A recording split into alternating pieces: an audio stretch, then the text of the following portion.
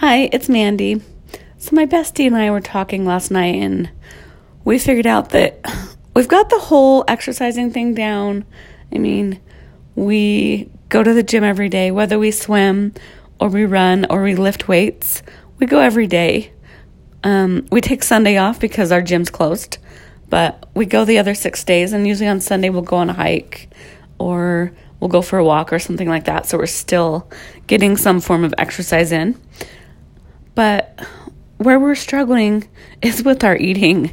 We like bad food, and that's what's keeping us from reaching our goals, is that we love to eat all the bad foods.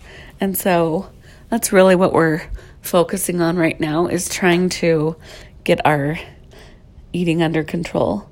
Now that sounds bad. We don't sit and pig out every day, but when we've had a rough day or we're stressed out or we're sad or whatever, we turn to food.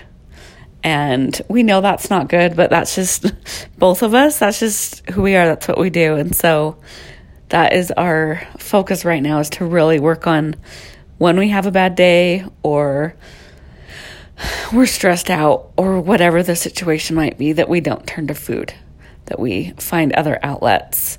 And honestly, swimming, even running, our exercising really has become an outlet where it wasn't in the past. But we do have those times when we still, we turn to food because, I don't know, a lot of you've probably been there. It makes you feel better, makes us happy. So we turn to food. And we're not eating vegetables when we're sad or we're stressed. It's the foods we're not supposed to be eating. So that's what we're focusing on right now, and we're trying really hard to be better about not eating pizza every time we're stressed.